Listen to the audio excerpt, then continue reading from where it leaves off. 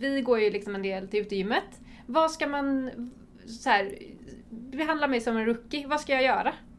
Ja du, ta i.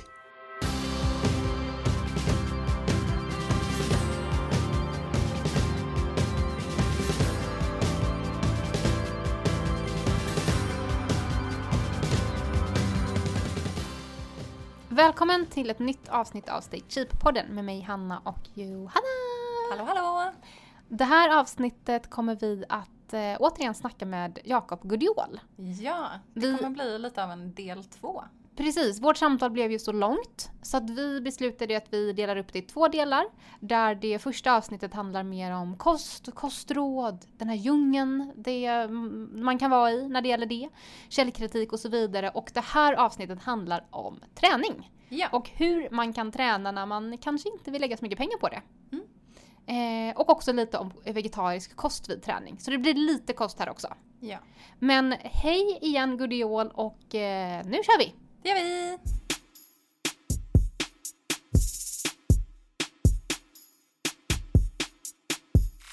Om man tänker liksom kring styrketräning, för du får man ju ändå säga, du förespråkar ju det väldigt mycket. Om det är någon typ träning som man ska satsa på, om man har 2 timmar i veckan, så vad jag förstått så brukar du säga, ja men kör styrketräning då. Jag tycker om det är träningstid på riktigt, alltså du byter om och sådär, så gör styrketräning av det. Varför? Varför? Det är det vi inte får annars. Du har alltså konditionsdelen, en stor del av det är ju rörelsen i sig. Alltså de här stegen på något sätt och vis. Och där kan du ju vardagsmotionera väldigt mycket. Alltså om du aktivt väljer att cykla någonstans eller att du går lite snabbare i trapporna istället för att liksom hasa dig upp för trappor och vad som helst. Då får du en del av de där sakerna ändå. Alltså som pulsökningen, att hjärtat får jobba och... Ja, precis. Pulsökning, det är ju bra. Vi vill ha med den såklart. Men det här välmående, fysisk aktivitet, bitarna och sånt, då kan du ju få mycket från en promenad på något sätt. Och de här stora metabola sakerna, så bättre blodsockerkontroll och blodtryck och sånt, det får du både från konditionsträning och styrketräning.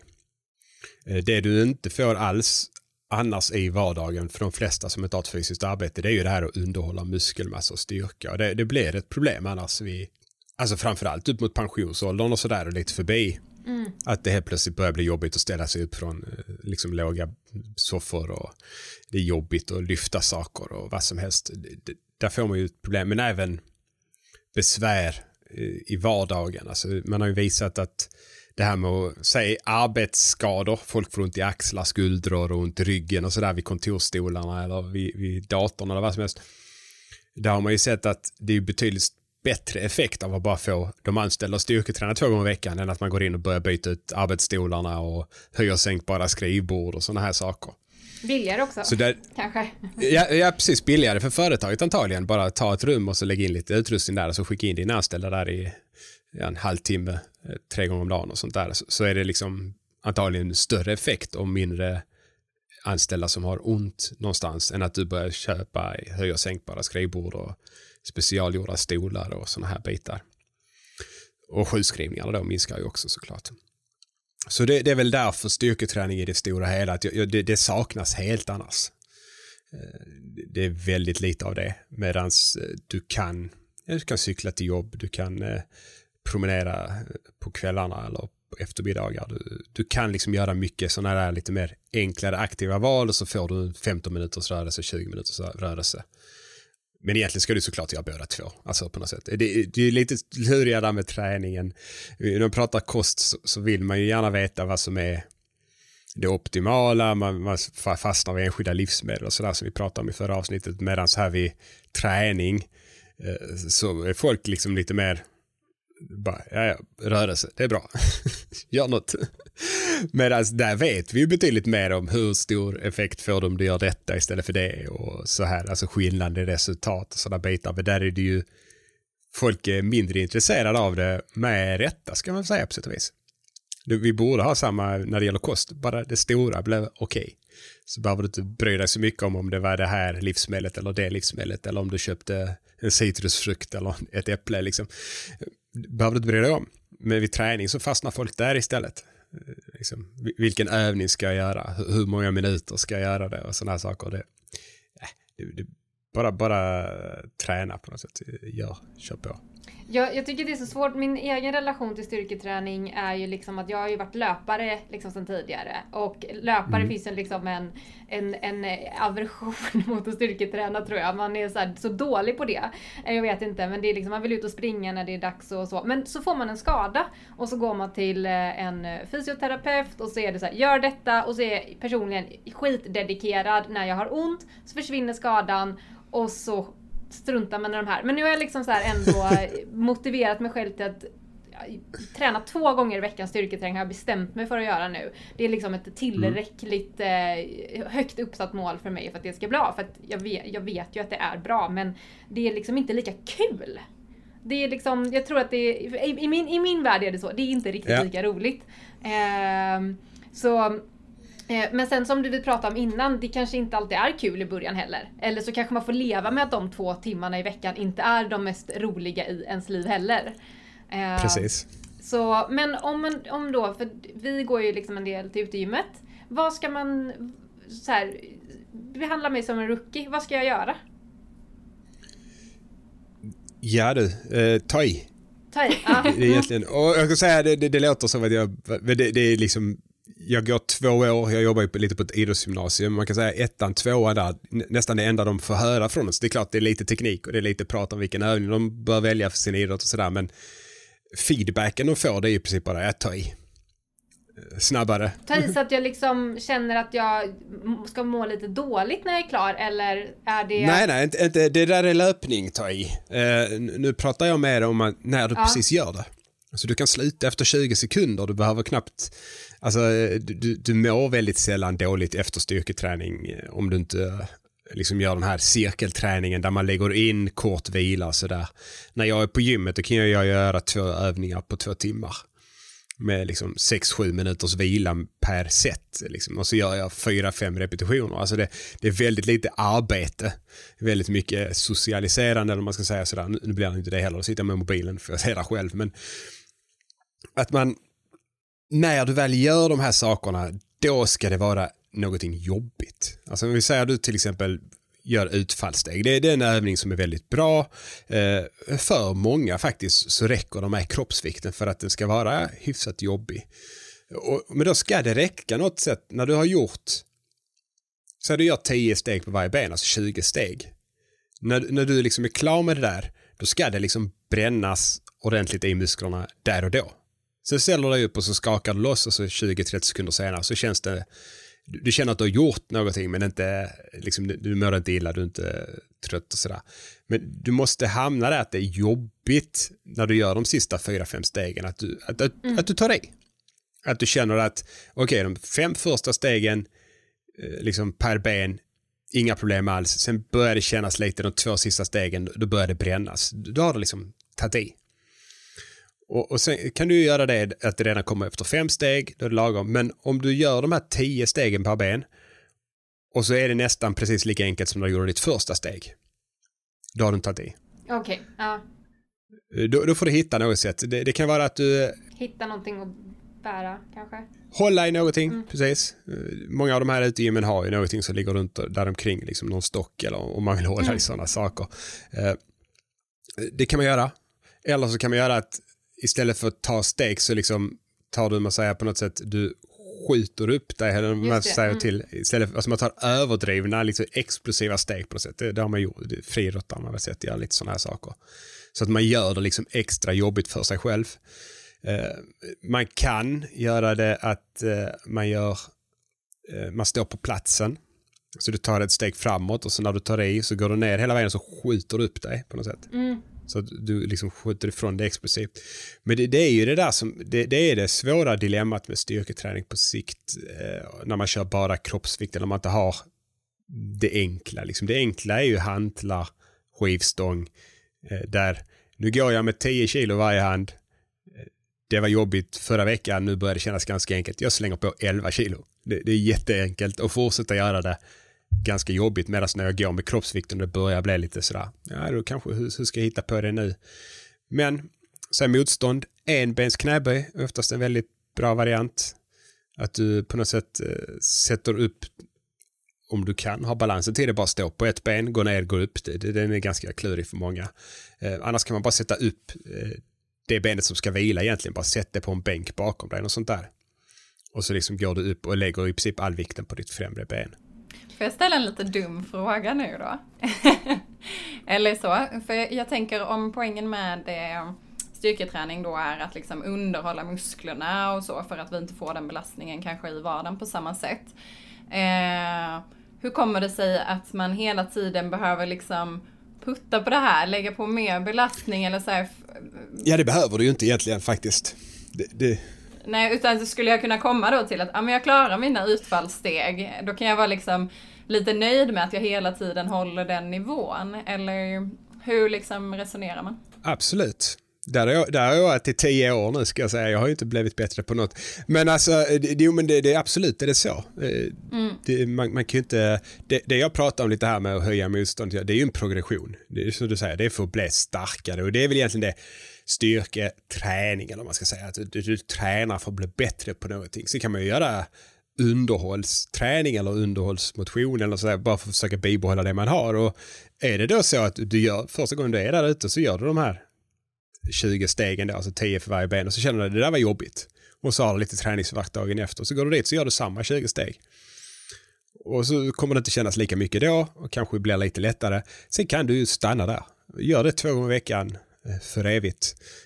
Så då kommer du antagligen vara lika stark när du är 65 som när du var 30 eller 20 eller 40, vad man är när man börjar med det. Och det är antagligen bra nog. Alltså en 65-åring med en styrka som en 30-åring klarar ju sig som en 30-åring. Så absolut, det kan man göra. Det är väl mer en tristess där, uttråkning variant. Men hittar du det här, när du väl har lärt dig det här att ja, men det där är jobbigt, nu tog jag i, nu blev mina benmuskler lite ansträngda. Man blir lite trött precis när man gör det. Gör man lite mer av det, så gör man bara 2 gånger i veckan, om man ändå kanske, även om man inte har det som ambition, ändå vill stimulera lite extra, då har du kanske en liten träningsvärk eller det känns lite trött i benet dagen efter och sådär. Men inte mer än så. Då kan du ju byta övningar istället till exempel. Så här, du gör de här utfallsstegen, nu börjar det bli jättedrygt. Nu har jag gjort det 2 gånger i veckan i 4 månader och sånt. Men hitta en annan benövning. Och då kan du ju liksom göra de här enbens knäböj-varianterna om du vill. Det är inga problem det där med övningar. Exakt. Det är bara att googla benövningar för kroppsvikt alltså, eller följa någon på Instagram. Det man måste förstå, det är att det är inte övningen som ger dig resultatet. Det som ger resultatet, det är att du följer principerna för styrketräning. Alltså oavsett om du tränar för att bli ultramaratonlöpare eller då en tyngdlyftare eller styrkelyftare, alltså där du ska lyfta så mycket vikt på en skivstång som möjligt. Så det du gör när du tränar, det är ju bara att kontrahera musklerna. Du spänner musklerna, slappnar av. Och så beroende på hur du gör det, hur mycket du gör det, hur mycket de behöver spänna sig, hur ofta och så vidare, så anpassar sig kroppen väldigt olika.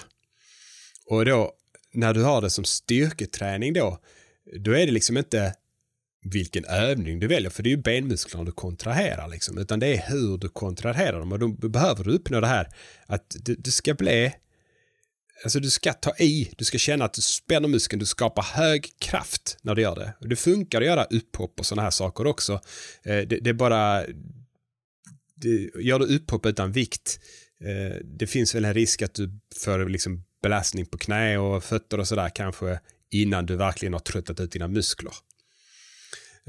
Så vi vill ha lite de här lite långsammare, kanske man ska säga, med lite högre vikt. Alltså ett utfallssteg, en knäböj med skivstång är ju typexemplet där det tar 3-4 sekunder ner och upp, där du spänner muskeln hela tiden. Men det är ju det du vill göra. Och sen ta övningar som passar dig. Är du väldigt svag, då kanske du kan bara liksom sitta på en stol och ställa dig upp. Det gör man ju i hemvården väldigt ofta när jag jobbar som sjukgymnast där. Att de hade svårt att ställa sig från en låg stol. Då tog jag en stol som var någon centimeter högre bara, där de kunde ställa sig, och så fick de göra det 20 gånger. Och då var de ju väldigt trötta efter den 20 gången, eller 20 gånger, 10 gånger. Och så var de ju väldigt trötta efter de 10 gångerna, så fick de vila. Ofta sa jag till dem att göra det innan de skulle gå och lägga sig, så att de inte sprang runt och var vingliga. Och sen liksom gjorde de det 3 gånger i veckan och sånt där. Och så kunde man bara sänka stolen, och så man hittade något sätt att liksom Ofta fick man ställa sig på böcker, det är svårt att ställa. Ofta har de ju bara någon trästol, de kan inte höja och sänka det. Men då fick de ställa sig så att fötterna kom lite högre och högre upp, för då kommer ju rumpan längre ner när man sätter sig. Och så fick de träna med det.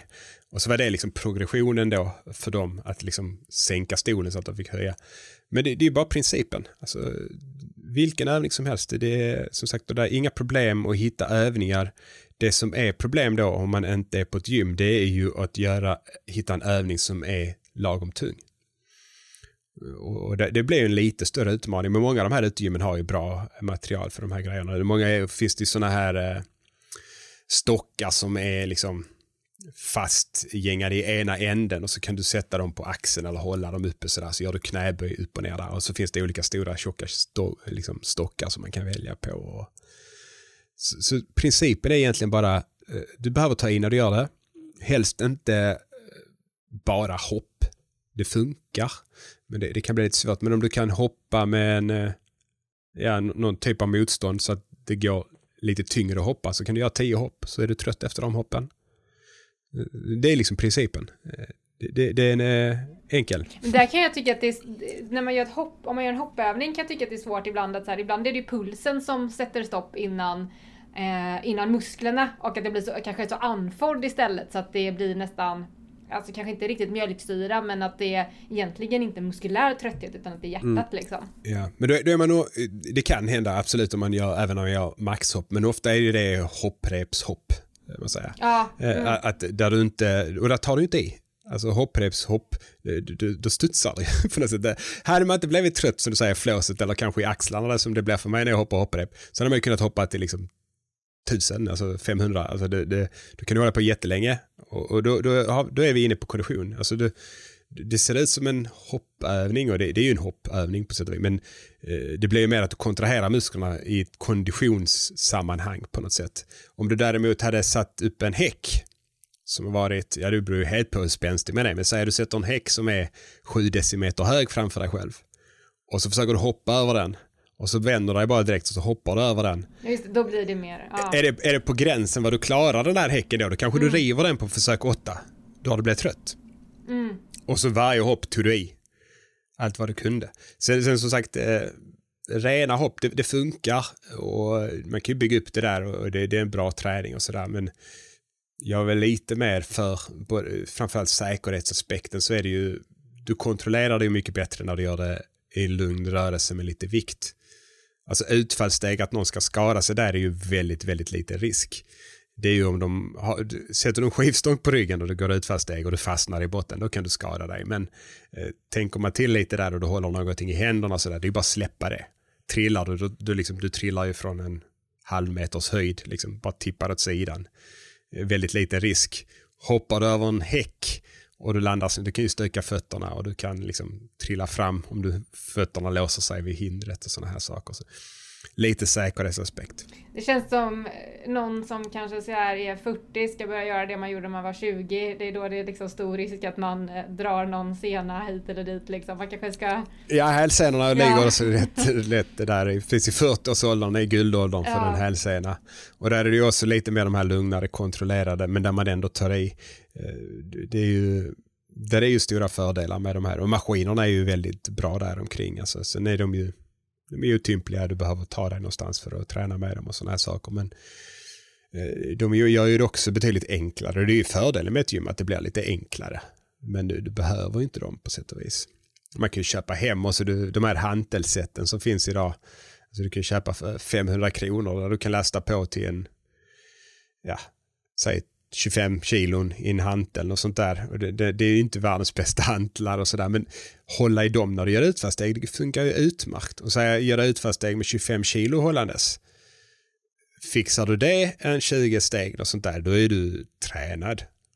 Och så pratar vi, nu vet jag att ni ser lite yngre ut än mig, men när man liksom närmar sig 40 som jag gör, alltså det är inte många 40-åringar som blir fixade där. Alltså de kanske fixar det, men då faller de tillsammans, de blir jättetrötta. Om du gör det 2 gånger i veckan och går i din trädgård fram och tillbaka och sånt där, fantastiskt liksom. Du behöver du inte, sen om du tycker det är kul, ja men köp en vikt till din hantel, så kan du gå med 30 kilo liksom. Då är det ju sporadiska utgifter på något sätt. Sånt där. Och de kan man ju hitta på Blocket. Det är många som är inspirerade och köper hem utrustning som säljer det nästa gång de ska flytta. Vi köpte exakt ett sånt sätt. Alltså jag tror kanske att vi har... Alltså för 4 000 kronor köpte vi typ 160 kilo i vikter liksom. Alltså vi har så mycket vikt. Ja, jag kan börja sälja av ett gäng, så jag kommer ju aldrig liksom kunna ha alla samtidigt. Ja, 160 kilo, då kan man ju göra många enkla, roliga kan man, det beror på vad man tycker om, men då kan du ju börja ge dig på marklyften och sådana här saker. Och de är ju jättesimpla om vi tar progressionen och de här bitarna. Liksom. Du har på 100 kilo. Jag klarade 6 lyft, 7:e. Kanske hade gått upp, men det var väldigt alltså då hade det inte sett snyggt ut tekniskt och sådär. Då stannar du på 6. Och så gör du 3 set där. Sen nästa gång så lägger du på 2 kilo på var sida. Och så bara fortsätter du sådär, så får du progressionen. Sen någon gång, det är ju så som jag sa här, det är så jag har tränat. Jag började väl lite mer bli medlem på gym sådär när jag var 27-28 däromkring. Jag spelade lite mindre, eller jag spelade fortfarande väldigt mycket fotboll och tränade väldigt mycket fotboll. Och då var det ju vintersäsongen, så gick jag ju in där. Då hade jag tappat en 20-30 kilo vad jag kunde göra i de här tyngre övningarna. Och så tränade jag upp dem, och sen i mars när fotbollen drog igång lite mer på riktigt, då var jag knappt på gymmet. Och så kom jag tillbaka nästa år och så drog jag upp de där 20-30 kilona igen. Och så kan man ju, alltså det är så jag har fortsatt även efter det. Jag har perioder där jag går in, kör en lite progression och sen så är annat roligare. Nu är det liksom corona, nu är jag med ut och springer. Och så kommer jag har tillgång till en liksom bra gym där jag själv en gång i veckan, och så är jag där inne och liksom mer, då blir jag ju inte bättre den gången jag är där veckan, utan det är någon underhållsgrej, och så blir löpningen, träningen under tiden. Men håller jag detta i 20 år till så kommer jag vara enormt bra tränare som en 60-åring. Liksom. Men någonting som, jag vet inte om det är någonting du har provat, jag laddade ner FMTK-appen efter ett tips från en vän. Och bara det att liksom kunna ha ett program som någon annan har bestämt. Att så här, jag kan ju tycka att det känns lite så här, om jag kommer till utrymmet så bara, vad ska jag göra här? Och så går jag och lyfter lite och så går man och sparkar på någonting. Alltså det blir liksom varken hugget eller malet riktigt. Att bara så här, det är som att ha en inköpslista, följa programmet, okej, jag bara gör detta, jag funderar inte så mycket, och sen är det klart på typ 25 minuter. Precis. Att inte, då slipper jag tänka just där och då, typ vad vill jag göra, vad borde jag göra, så att kanske så här, nu ger jag då som 0 styrketräningsexpert överhuvudtaget det kanske tipset att ja men kör bara på någons program, så blir det då kanske, som du sa, helt okej i alla fall. Ja, det finns ju säkert jättedåliga program. Det finns ju liksom såna här, man säger, som så här personer som är snygga för att de är födda snygga. Och så kan man ju tjäna pengar på att sälja program, och de kan ju ge ut grejer. Det är detta jag gör kanske, eller det de gör själva, och de är ju ärliga med det, men det kan ju vara jättedåligt program. Alltså du blir ju inte tränad av det där, och du blir inte snygg heller om du inte har samma gener. Men generellt sett så är det ju väldigt bra. Alltså det funkar ju, de här sakerna. Och det är lite, jag tycker vi kan dra paralleller till det vi pratade om kost här innan, att det är nog bra i början, men köp liksom matkasse hem, eller liksom följ dig där på sidan och så kör dina recept dag ut och dag in, så lär du dig. Sen så kommer det någon dag ett recept som du, nej det där verkar inte gott, jag slänger till det här så blir det nog godare. Ja, eller jag skippar det där helt nu. Och då har ju du liksom 20 grejer du kan göra, och jag tror det är samma sak på träningen där. Så många människor, framförallt styrketräning, vi har ju varit inne på det väldigt många gånger vi har på det. Jag tycker ju att det där borde ju vara en del av skolgången på något sätt. Alltså folk kan konditionsträna på sätt och vis. Det är klart, de kan ju inte principerna, alltså exakt vad ger olika pulszoner och sådär, men det är inte viktigt, utan de vet att jag springer ut, jag blir andfådd, får igång pulsen, konditionsträna. Däremot tar det in folk på gymmet, skulle vi ta 100 personer, jag är säker på att alltså minst 50 av dem skulle knappt våga göra någonting, för att de har ingen aning. De har sett övningar, de hade nog kunnat det, men de vågar inte ens visa det, för de känner att folk ska titta på dem, jag gör något fel. En stor osäkerhet. Och då är det, jag tycker att vi borde lära upp folk där, så de borde kunna komma in på gymmet utan att någon säger till dem, så vet de, men jag ska träna ben, rygg, liksom axlar, framsida på något sätt. Det är de stora gruppgrejerna man kan säga. Går jag igenom de 3 så har jag tränat igenom i princip hela kroppen. Men det där är ju, det tror jag också är någonting du behöver liksom lära dig att komma in i. Så jag tror, precis som du sa, alltså, som nybörjare, med färdigt program, och så lär du dig när du gör den här. Det här var en jättebra benövning. Den var enkel för mig att göra. Den kändes liksom kul att göra. Jag blev trött, och när jag gjorde den 5 veckor i rad så tyckte jag att jag blev starkare. Och så vet man det själv sen, så behöver man inte liksom kanske köra det programmet igen. Du behåller den belövningen, sen hittar du från ett annat program en annan övning du tyckte om eller sådär. Och så lär du dig efter att du har gjort 4 program att men nästan alla säger ju att jag ska göra ungefär 6-12 repetitioner. Det är kanske det man ska göra.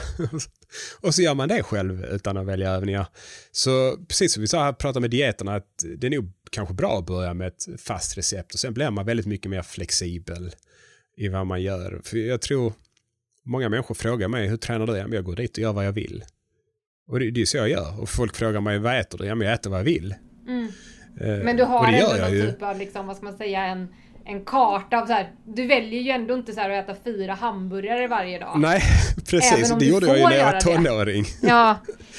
Jag hade ju dagar när jag var på liksom pizzerian 3 gånger per dag. När jag som mest på gymnasiet. Vi hade morgonträning, så gick jag dit och köpte en kebab efter. Och sen så här slutade skolan, så gick jag in och köpte en pizza. Och sen så tränade vi, så gick jag och köpte. Alltså, det lät väldigt dyrt. Var fick du pengarna ifrån? Ja, men vi fick ersättning. Jag tjänade ju pengar som liksom, fotbollsspelare redan då. Som tonåring där. Och sen hade man ju studiebidraget och bodde hemma hos mamma. Så du fick ju ett par tusenlappar i månaden och hade 0 utgifter. Så det gick på pizza och lösgodis.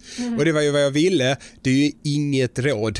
Men när folk frågar mig idag, så är det ju fortfarande vad jag vill. Men det har ju förändrats väldigt mycket, för jag kan ju någonting helt annat. Och jag har liksom tränat på det, om man ska säga. Jag har ju lärt mig med det här.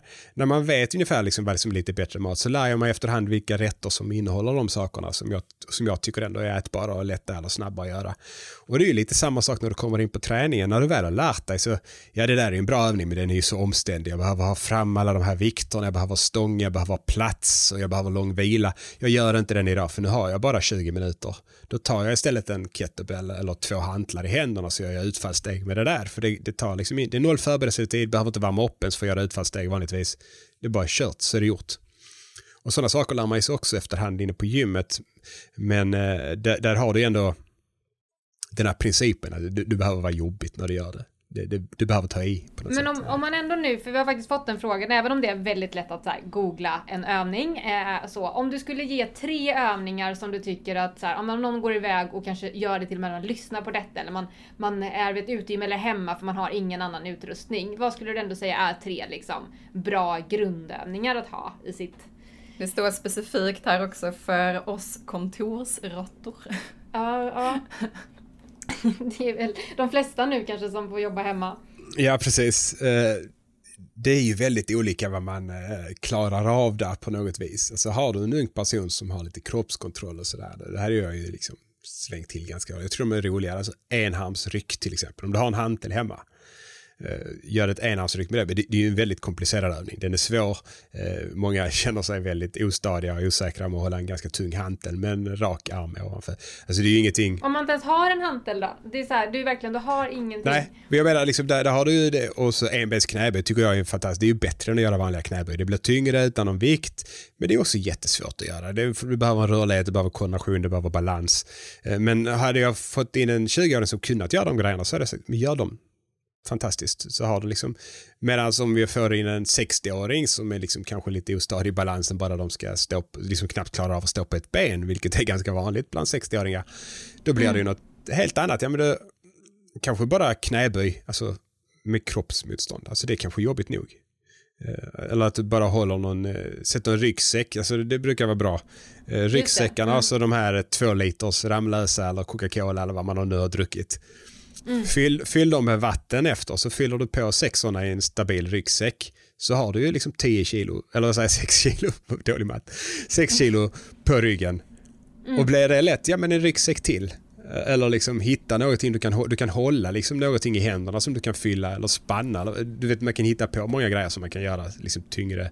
Man kan ha en sandsäck eller de här blomjordsgrejerna kan ju väga 20 kilo, och sånt kan du hålla i händerna, det är svintungt. Ja. Så där då har vi knäböjen där med eventuellt en vikt då för att få det tyngre. Men det är ju om man är ganska svag eller lite så ostadig. Har du min ålder, om jag har en kompis som kommer till mig som inte har tränat innan, som är ändå liksom 40 år, då klarar man det mesta i vardagen, livet sådär utan problem. Men då hade jag ju mer kört ett utfallssteg än knäböjsvarianten. För där du får med lite mer balans, du får in lite mer rörlighet.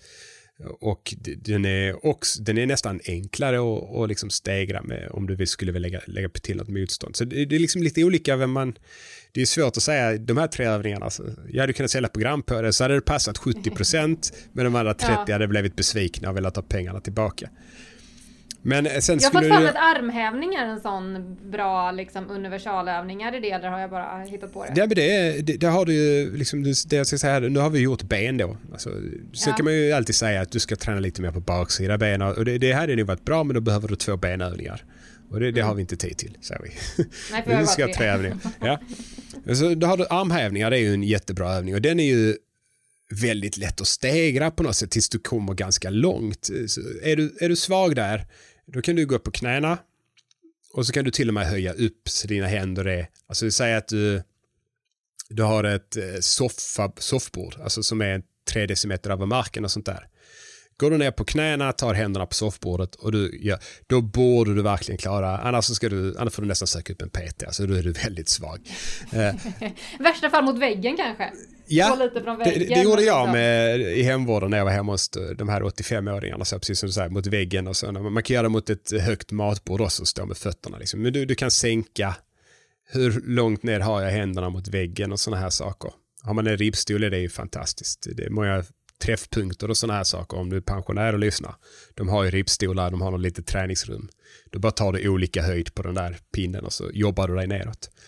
Men kan man då göra det på knä, på marken, ja, det var bra. Då kan du upp på tårna, så börjar du med soffbordet igen, så du har det lite mer uppåtlutning, så blir det lite lättare. Sen sänker du ner, sen kan du stå på fötterna och göra vanliga armhävningar, och sen när du kan göra 15-20 stycken av det, då höjer du på fötterna lite och då blir det jobbigt för mage och bål, hela allt det där. Alltså, den kan man stegra jättelångt. Och då får du med bröst, det är axlar, det är triceps, alltså baksida på överarmarna. Och håller du kroppen, så den ska inte hänga som en hängmatta, utan de flesta har nog hört talas om övningen plankan. Alltså håll kroppen som i en planka ungefär när du gör armhävning, så får du lite av den där magträningen. Alltså bara stå i plankan är ju ganska tråkigt. Du kan göra den också om du vill såklart, men du får ju in den när du gör den armhävningar. Gör du armhävningar, det tar 1 minut innan du blir trött i armhävningen, men då har du stått i plankan 1 minut också. Så när du kan 1 minut planka, så kan du 1 minut planka. Då behöver du inte stegra den om du inte vill. Man kan ju ha någonting på ryggen om man har en kompis som är med sig. Lägg på. Återigen, du kan ha den här ryggsäcken. Fyll den med 2 med petflaskor, så har du 4 kilo extra på ryggen när du gör armhävningar. Det är ganska mycket tungt ändå direkt, för att du har ryggsäcken liksom uppe på ryggen. Så får du en stegring där, så kanske när du klarar vanliga armhävningar 20 stycken med 10 kilos vikt på ryggen, då är du väldigt stark också, skulle jag säga. Sen har vi rygg. Okej, styrketräning. Det här var inte rygg då, utan det var mer axlar och armar. Och sen axlar, armar, bröst är det, kan jag säga. Sen är det baksida på armen. Sen har vi liksom då ryggen kvar, och den är lurigare utan material på något sätt. Det du vill göra det du gör i armhävning, det är att du pressar någonting, alltså du puttar någonting framåt. Nu puttar du ju mot någonting som är alltså fast, bordet eller golvet eller något sådär. Så det blir att du puttar bak din kropp, men det är en puttrörelse. När du vill träna motsatt sida då, alltså bakre delen av ryggen och de här grejerna, då vill du dra någonting. Och det är ju svårt. Du kan ju göra den här omvända armhävningar, man ska kalla det hävsakerna. Att om du har, säg att du är ute och går och där det är någon typ av räcke eller något sånt här. Eller staket utan staketet. Så. Eller? Det precis. Är jättejobbigt. Ja. Bra på din innehåll. Ja. Hanna visar övningen. Ja, men man lägger sig under, kan man säga, tar tag. Precis. Och så drar man sig uppåt mot bröstet. Ja. Inte en chins som de flesta känner till, utan vi har fötterna i här. Så det är som en armhävning fast tvärtom på något sätt. Du drar dig uppåt mot den här stången eller det du håller i. Och där kan man ju också variera vinkeln väldigt mycket. Alltså ju rätare du är mot underlaget, desto tyngre blir den där övningen. Om du istället har en vinkel där dina fötter är nedanför dig och du har en vinkel mot marken, då blir det betydligt lättare att dra sig emot. Men där måste du hitta någonting att hålla i som i en lagom höjd, där du inte ligger ner när du tar tag i den här, och samtidigt så får den inte vara för hög.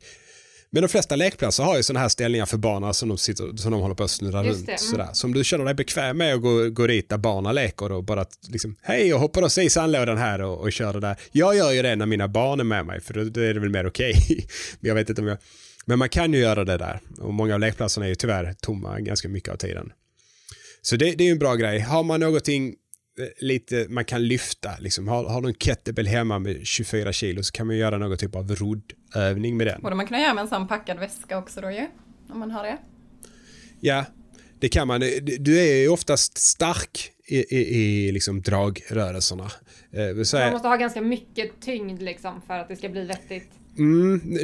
Du kan ju behöva, så även en otränad person på en säg 60-80 kilo där, de kan ju lyfta i alla fall en 15-30 kilo med en arm där. Alltså, klart det finns en stor variation. Många kan ligga under och sådär, men du behöver någonting tungt och så behöver du ju någon typ av handtag där om du ska hålla det, om du ska göra en arm åt gången. Men absolut, man kan ju lösa de här. Är man hemmasnickrare och så kan man ju lösa det.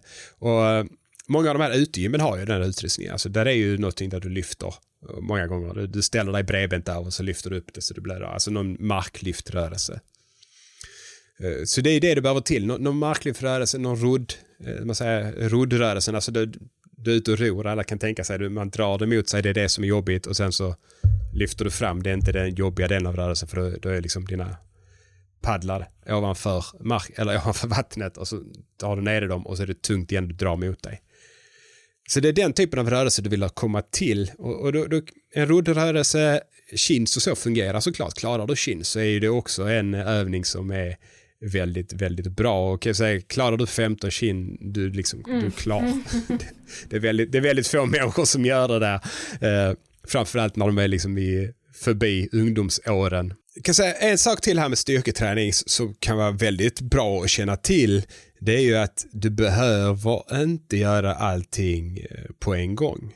Alltså på något sätt, tar vi till exempel chins, det kan ju vara att säga att du promenerar till jobb och du går förbi någon grej som hänger. Alltså, det kan vara en bra pinne, det kan vara ett tvättställ, alltså någonting där du kan hänga och dra dig, där du får hänga och dra dig.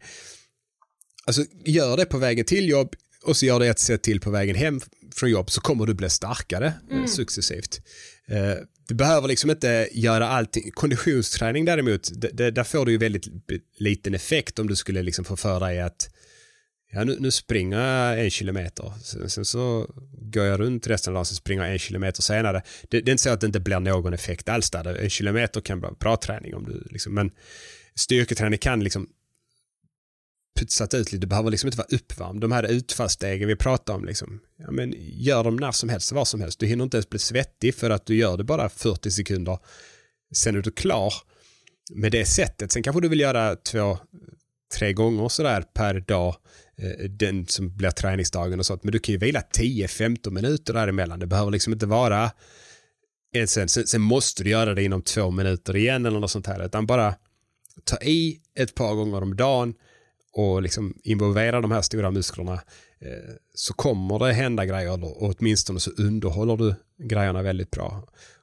Och det är ju gött med det. Du behöver inte vara svettig. Du behöver inte konditionsträning är ju lite mer, men då behöver du ju ändå vanligtvis byta om.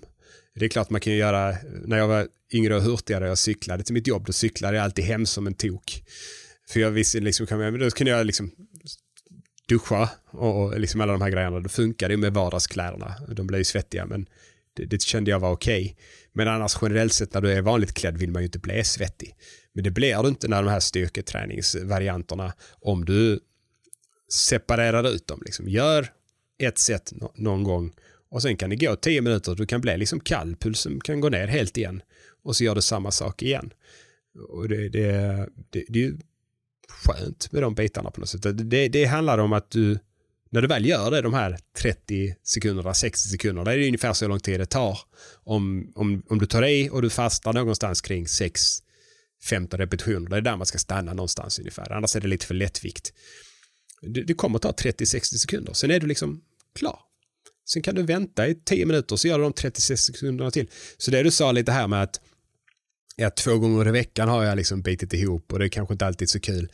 Och så är det ju om du ska ta det till gymmet, och det är där finns stora fördelar med gym tycker jag, just med den här progressionsbiten, och det är ju också en fördel för många att men det här är träningstiden, det är då jag gör det, så blir det gjort. Men man kan ju lösa det på ett helt annat sätt, i att man liksom bara puttar in det lite här och där. Visst, det är 1 minut, det var en jobbig minut. Jag försökte mig på, liksom, jag klarar 8 chins, jag gör precis 8 chins. Det är ju väldigt jobbigt, så att de 3-4 sista repetitionerna, men sen är det liksom klart.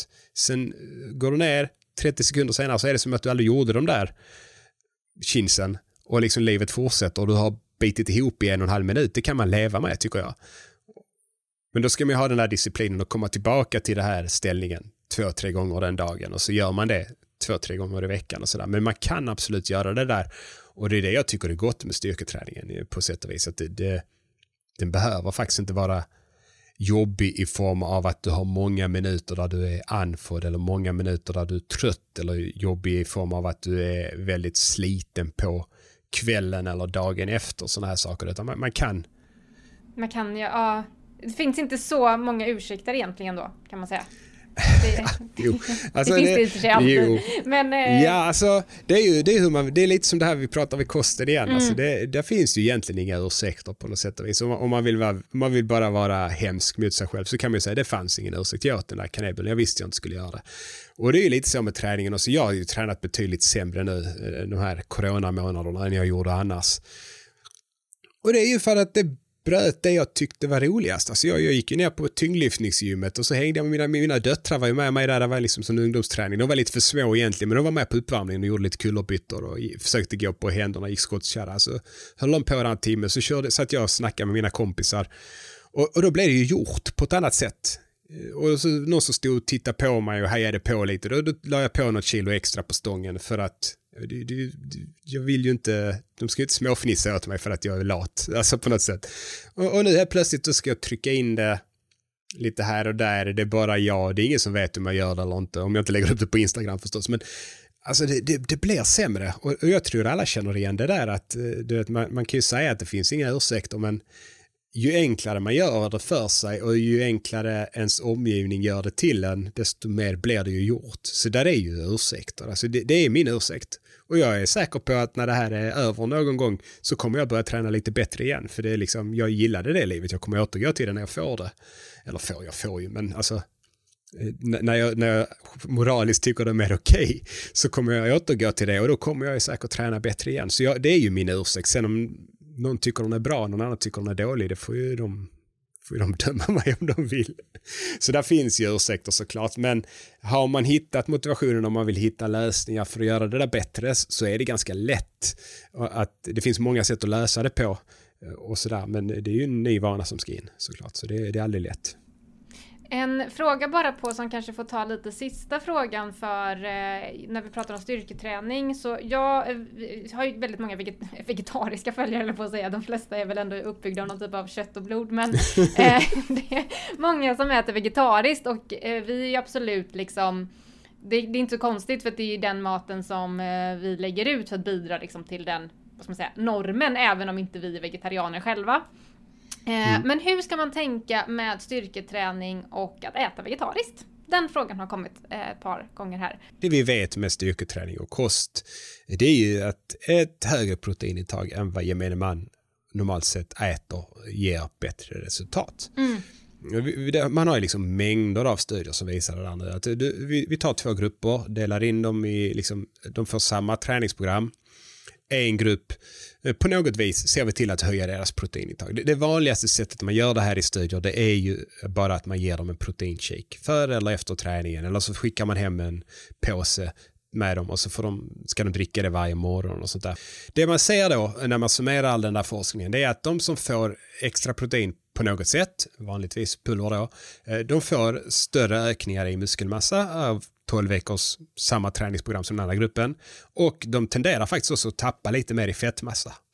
Så liksom kroppssammansättningen blir bättre, de får liksom mer ut av sin träning för att man adderade till det där proteinet. Och det är ju generella kostråden till kraftidrottare, ska vi säga, eller explosiva idrottare där det inte konditionsidrotten då, utan idrottare där det är mer styrka, explosivitet inblandat, då rekommenderar man, då räknar man i gram per kilo kroppsvikt och dag. Och då ska man ligga över 1,6, 1,8. Det blir lite olika rekommendationer. Vissa går ända upp till 2 gram per kilo kroppsvikt och dag. Och då kan vi säga att gemene man äter någonstans kring 1,2, 1,3 gram per kilo kroppsvikt och dag. Så det är beroende på hur mycket man väger och sådär, så är det ungefär 20-30 gram extra protein de flesta människorna behöver hitta på något vis. Eller kan ha nytta av att hitta. Och det kan vi ta, äter du vegetarisk kost då, och det är beroende på liksom vad du inkluderar i det här, om du inkluderar fisk och sådana här saker, om det inte är helt vegetariskt, så har du liksom olika proteinrika livsmedel, men de tenderar att äta lite mindre protein. De ligger kanske kring 1,1, 1,2 istället för 1,2, 1,3. Och då har de ju ett lite längre steg att ta på något sätt om man ska komma upp i den där mängden. Och det är ju också dessutom så att du har ju inte de här rena, alltså nästan bara proteinkällorna. Tonfisk till exempel, det är protein, väldigt mycket protein. Det är väldigt lite av, alltså de andra kalorigivande grejerna, väldigt lite kolhydrater, lite fett. Så du kan äta en liksom tonfisk, du kan äta en kycklingfilé och de här sakerna, liksom minimjölk om du står ut med det, så är det också väldigt mycket protein. Det smakar inte så mycket.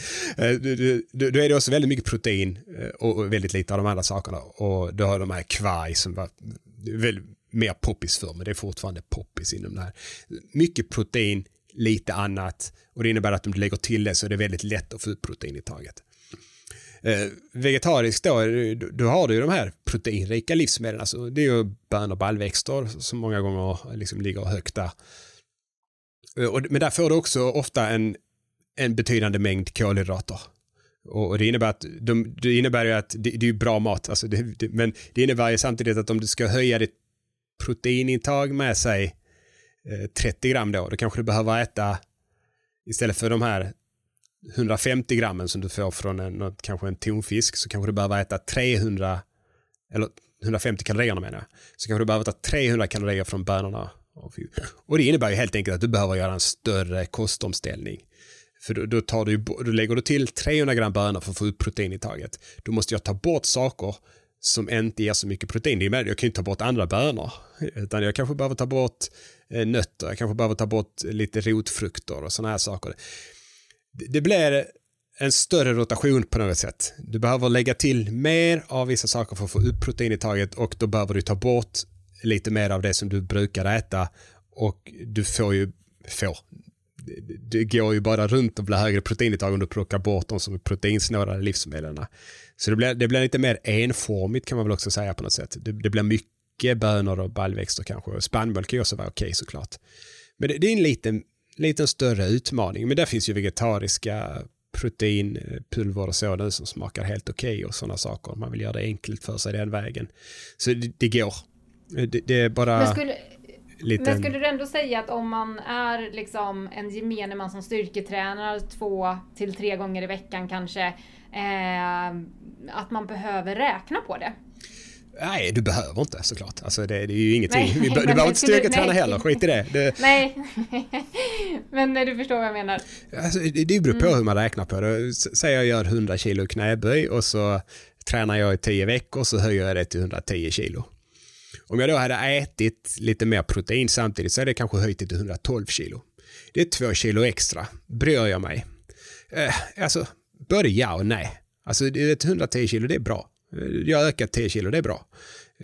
Fortsätter jag gör träning till en del av min livsstil, då kommer jag träna upp till den nivån jag vill vara på, och så kommer jag lägga mig där och vara nöjd och belåten. Och då kanske jag hade kommit dit 2 månader tidigare, 3 månader tidigare med proteinintaget.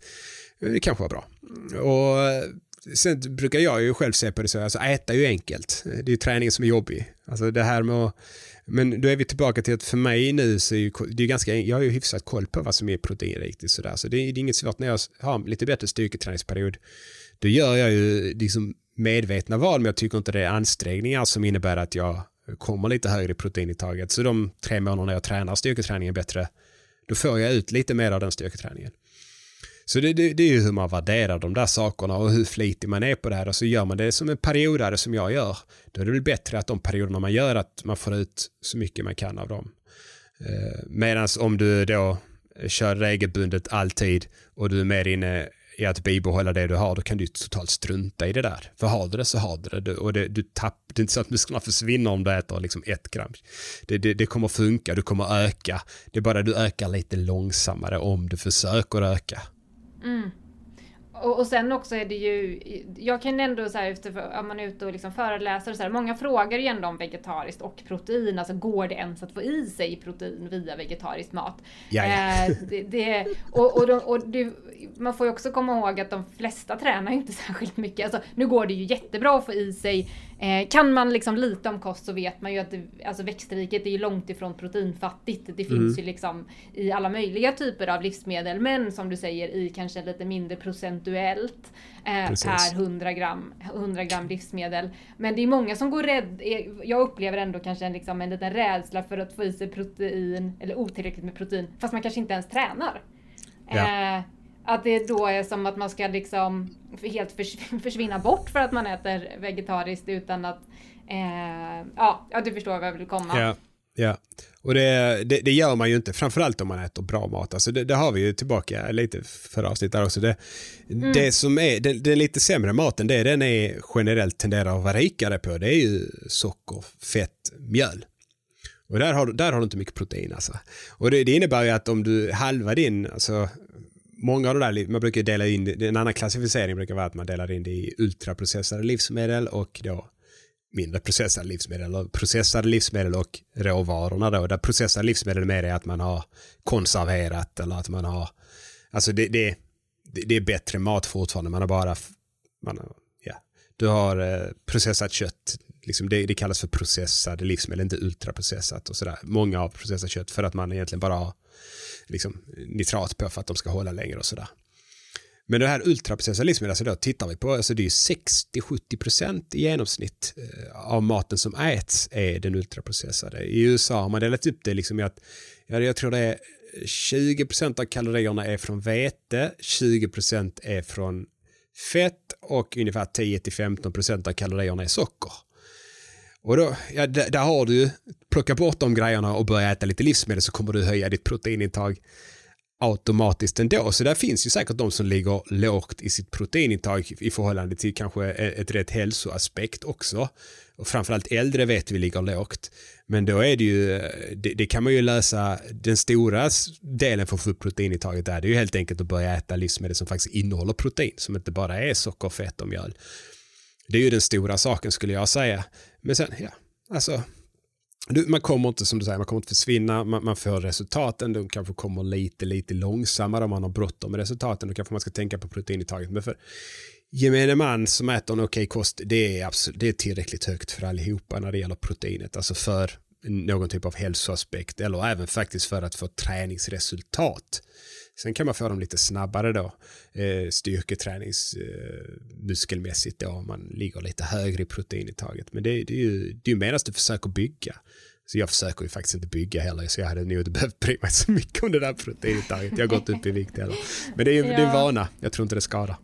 Och sen, det kommer en hel del frågor så kan jag liksom få, bara för att då att jag har en dietistutbildning så är det som att då kan du beräkna recepten och lägga ut de siffrorna, och jag har ju varit liksom, jag har funderat mycket på det här och bara, nej men jag har valt att inte göra det, för att de här siffrorna betyder ju väldigt olika för vem det är som är mottagare. För vissa kan till och med det liksom kanske vara väldigt jobbigt att se antal kalorier. Det kanske blir då om man har en ätstörning och så ser man den här rätten innehåller 450, den här 750. Ja, men då väljer jag alltid 450 fast det är 750 där som kanske hade varit väldigt bra för den personen att äta. Och så vidare. Men har man ett särskilt, jag menar om jag har 10 000 som går in på hemsidan en dag, så är det ju 10 000 olika behov egentligen om man ska hårdra det. Och har man ett eget liksom behov av, men jag vill äta 2 gram protein per kilo kroppsvikt för att jag har de här målen, då kommer du absolut att behöva öka i relation till portionen under 10:e receptet. Men då får man ju på något sätt göra de förändringarna själv för att se vad det också som ger förändringarna. Precis. Och lär man sig väldigt fort där också, så behöver man... Alltså det här med... är du viktidrottare, du är fitnessatlet på något sätt, du ska upp på en scen och vara liksom, onormalt smal, ska vi säga så, eller onormalt lågt i kroppsfettsprocenten, då behöver du ju de här siffrorna. Alltså du behöver ju sitta och räkna, du behöver ha koll om det ska bli bra gjort. Men för övriga världen så är det ju faktiskt inte, alltså protein, det kan ju vara bra att ha koll på det lite sådär höftat. Alltså jag är ganska säker på att jag utan att ha koll på det nu, alltså utan att räkna på det nu, så kan jag lägga mig kring 1,5-1,6 bara genom att ändra 2-3 grejer i kosten per dag.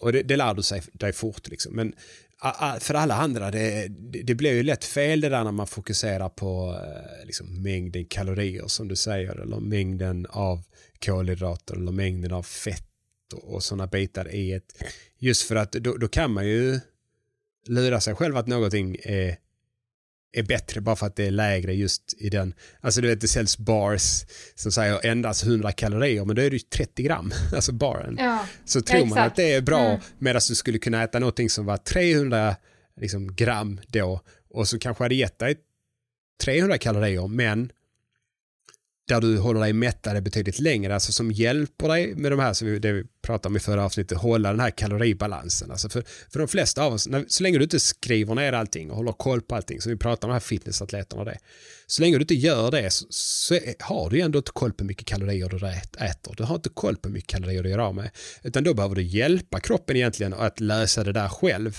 och det hjälper dig genom att äta liksom lite bättre mat, eller kanske äta när du är hungrig och undvika att äta den här högbelönade maten så mycket och så. Och då är det viktigare att bara titta på hur är liksom kvaliteten, eller det är ett luddiga begrepp här, alltså det är svårt, någon vet man gärna lista på det här så är det vägrat, men det är ändå ord som finns. Alltså du behöver titta på vad är det jag väljer att äta här, är det bra mat? Ja, men då spelar det ingen roll om det för stunden är 400 kalorier eller 800 kalorier. För är det 800 kalorier, ja men då är du mätt längre. Det är så det fungerar. Du kan ju tänka dig själv, är det samma mat, du äter dubbelt så stor portion, vad händer? Jo, du blir mättare längre, och det är ju samma sak även om det är olika mat, är det lika bra kvalitet och den ena har dubbelt så mycket kalorier, då kommer du vara mätt längre av det, och då behöver du liksom inte oroa dig att det för stunden var dubbelt så många kalorier. Och vi måste tänka på det här också, att när vi pratar nu här, alltså jag sa att gemene man ligger på 1,2-1,3. Är du en person som tränar och du tränar flitigt, alltså inte så som jag tränar på gymmet, alltså så här 2 övningar på 2 timmar, för det försvinner nästan inga kalorier extra. Men är du ute och springer lite, du aktivt pendlar till jobbet och sådär, då kan du ju ha ett kaloribehov som är 500 000 kalorier högre än en annan som liksom äter så. Och då äter du ju mer mat än gemene man, och liksom proteinintaget, så länge du inte börjar liksom fylla på, så länge inte dina sådana extra 1000 kalorier alltid är en lösgodispåse. Som utan du att kanske gör då. Ja, precis. Tyvärr. Men om du liksom äter mer av all maten du äter istället, ja, men då höjer du ju proteinintaget automatiskt. Alltså så tar du konditionsidrottare, det är ju ovanligt att du hittar konditionsidrottare som ligger under sig 1,4-1,5. Det är ovanligt. Fotbollsspelare som tenderar att bry sig lite mindre om vad de äter sådär, de ligger också på liksom 1,4-1,5 per automatik, för att de är mer aktiva, de har ett större matintag, och då blir proteinintaget också högre. Så även om du är vegetarian, tränar du flitigt och du har plockat bort mycket av det här mjöl, socker, fettmaten, jag skulle gissa på att börjar du räkna på det där, du kommer nog också ligga på 1,5-1,6, så då är det ju små förändringar, kanske om du har en styrketräningsperiod på 8 veckor där du kanske vill få ut så mycket som möjligt av den. Ja, det precis, det ska ju till att du liksom typ berikar i princip med stärkelse eller fett för att du ska få en helt proteinfattig liksom extra energi. Precis. Och det gör ju de flesta inte liksom, för det är inte särskilt gott att göra det. Vi behöver nog runda av nu. Det är ju, vi skulle kunna prata med dig hela dagen. Men sista frågan då. Det kom ju en rolig fråga tyckte jag. Med tanke på att du gillar ju lösgodis. Vad många verkar ha förstått som har skrivit in. Och då är det en sån fråga. Vilket är ditt bästa lösgodis att äta utomhus? Vi gillar ju att vara utomhus väldigt mycket och äta mat. Vad har du liksom för när du ska ha en lyxig stund? Inne eller ute? Ja, alltså, det enda skillnaden när jag går ut är att jag tar något i papper. Alltså Jaha, så att det liksom inte blir kladdigt. Ja, precis. Det ligger i fickan och sådär, så kan vissa saker börja smälta och ha sig. Men, så det är väl egentligen det enda. Alltså det blir ju lite, alltså det har vi inte varit inne på liksom det här, men det är en del av hur mycket man äter och vad man äter. Det är ju variation på något sätt. Alltså ställer du fram en måltid med 10 olika smaker så kommer folk äta med den om du ställer fram någonting med 2 smaker. Och det är ju lite samma sak med mig och lösgodis, att jag köper inte en smak, jag köper inte 2 smaker, utan det är ju liksom det mesta från hyllan där. Och där är inga såna unika favoriter, utan det går lite i perioder vad jag tycker det är gott och sådär. Men jag gillar ju salt, det gör jag. Det kan jag väl säga. Kritorna och såna här saker. Lite gubbgodis kallar min fru det, men det får man stå för.